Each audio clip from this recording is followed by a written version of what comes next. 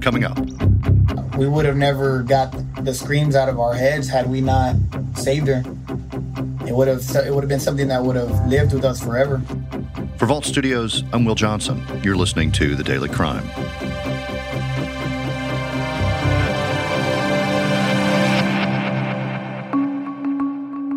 Get her up, get her up. Here, get the bag. A 22-year-old woman trapped inside of a duffel bag. Didn't make any movement or no sound. So we knew there was something in the bag, but we didn't know what was in there. And when I unzippered it, there was a female looking up. She was trapped inside that zippered bag. It would have been just a matter of time before we would not be able to save her. I mean, just seeing her face, you can tell she had no idea what was going on. I'm joined now by Vanessa Croy, anchor and reporter at KENS 5 in San Antonio. Vanessa, thanks for being here with us on the show.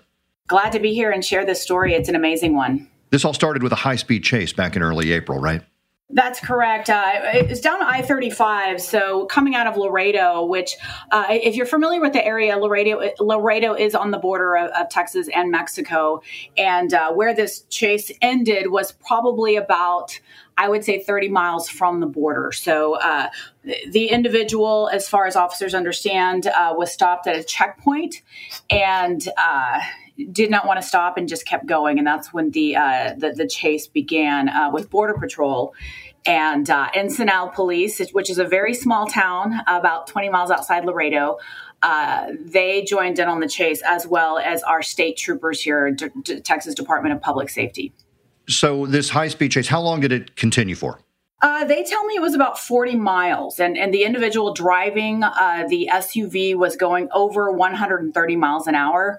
And if you actually, so the Ensenal Police gave us their dash cam video, which includes most of the chase. It is down the highway, but it's also down side roads, feeder roads, some of them are just 2-lane highways. So it's not only dangerous for these officers, for the individual who's driving that car trying to get away from police, but it's also dangerous for the people that live in this community who may be coming head on, the other side of the road and encounter this, which unfortunately happens all the time in these border regions. So this dangerous high-speed chase goes on for many, many miles over a period of time, and then ends with a dramatic crash, as so often they do. Actually, yeah. So actually what happened was DPS had thrown down spike strips shortly before the vehicle came to a stop. So when they threw down the spike strips, the tires were gone, basically. And he came to a stop at a dead-end road and hit some barricades. So thankfully, the crash wasn't as bad as we've seen in other incidences out there. But right on impact, when he hit the barricades, the car started to catch on fire. They tell me they believe it was the brakes were just, everything in the car was just spent, right? From this long chase, the tires were gone. So the car did catch on fire, and the driver ran away from the vehicle. And as he's running away, my understanding is then he starts to tell officers responding what's inside the car. Well, what did the officers tell me? So just a backstory here. The common term out here is bailout. So what happens is they believe that this individual has migrants hiding in this car that they are trying to smuggle into the U.S. And so when they begin these pursuits and it comes to a stop, they usually see multiple people running out of the car and just trying to do anything to get away, right? In this case, they saw the driver, and of course, some of the officers went to chase him, while the police chief of Ensenal PD, his name is Pablo Balboa, actually went to search the car because they thought, well, we didn't see anybody run out of the car. Maybe there's someone still in there. So you can see him on the video of the dash cam opening all the doors, looking under the seats, quickly checking the car. You can even see, and he explains this, he peers in the back of the SUV quickly to see, if there's anyone in there, and doesn't see anyone in there. And about this time is when they catch the driver. So it was a very short time. I think they said it was maybe 3 minutes from the crash when they actually caught the driver. And that's when he told them there's someone in the back. And this is where, and you put this together for obviously KENS 5 and on air, and you show this video footage. It's just, it's mind-boggling what officers, they run to the car and pull this woman out of the car. Explain and describe that. Well, and the situation was, and the way that they first told me the story was, there's a car, they check it, they catch this driver, and he says there's someone in the car, and it is literally they all rush in. There's a lot of them. They rush in, and you can see them running. We actually have the body cam from the DPS sergeant you can hear the spent breath on him just trying to get there as quickly as possible, and them saying there's a female in there. And, the urgency is, you can just see it all over the video. You can hear it from the officers on the scene. And they had already checked the car, so they don't even know. They're trying to get in the back, right? And they can't back there because the car is on fire. Sergeant Hinojosa with DPS, you can see him break the back of the window, and they pull out a duffel bag. And so once again, they knew there was someone in the car. They see this duffel bag, but they tell me there's nothing moving inside, but they can't find anyone else. So they think, what is in here? What's going on here? And they said, quickly unzipped it. And Officer Hinojosa says to me, I see a female looking up at me when I unzippered that bag. So there was a young woman inside that duffel bag. They tell me that, and you can see it on the video because I logged the time.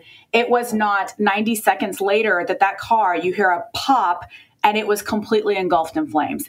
It will give you goosebumps to watch it, to see how quickly those officers were able to save that woman's life before that car caught on fire. And what is the condition of the woman inside, and what did police learn about her? Well, the details of the actual woman are, we don't have a lot of details on that. We know she was turned over to custody of Border Patrol. She was, as far as we know, physically okay. Of course, we don't know the emotional state of the young woman. I believe she was 22 years old. She looks very young. At first, I believe they thought she was a juvenile, but then learned that she was 22. Of course, doesn't take away the severity of the human trafficking, suspicion there that's going on. But she is able to stand up. You can see in the video, she stands up. Law enforcement officers tell me that she was completely shocked, that she was very confused, had no idea, kind of what had just happened, basically. They tell me that she didn't have a lot to say, and they even wondered, was she told not to say anything? Was she told not to move? And Sergeant Hinojosa has a line that just really kind of makes it sink in for you. He says, what was their intentions with her? We don't know. So it will tug on your heart there as well, because unfortunately we're seeing this happen more and more in these border regions. So as far as we know, that she is fine. She was turned over to Border Patrol custody. She was undocumented, meaning she's not a U.S. citizen, but I do not know her country of origin. So Vanessa, you mentioned, that police down there are obviously very familiar with someone trying to sneak somebody across the border.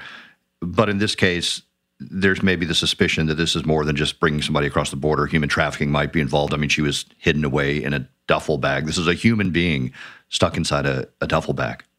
Exactly. And you listen to Chief Balboa, and they see, I believe they see at least, I think they tell me 10 to 15 of these chases a day. I mean, it's incredible how much this has affected these communities, right?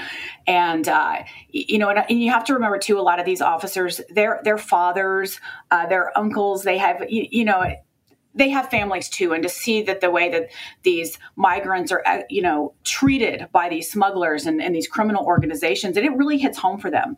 I can tell you that the police chief said, he told me he was just angry. He was just so mad the fact that someone would actually treat someone like an object and put them in a duffel bag. You can just feel the emotion with them, that once again, they are doing their job as they do every day, but it still hits home and it does have an effect on them. And, when he saw her face, and this poor woman was in shock, and that's when he just felt that anger. The emotion that I had when she came out, to tell you the truth, was anger. Anger because these people do not care. To them, it's just a lucrative business. It's all about the money for them. And he said that, just that woman was in a duffel bag like a piece of clothing.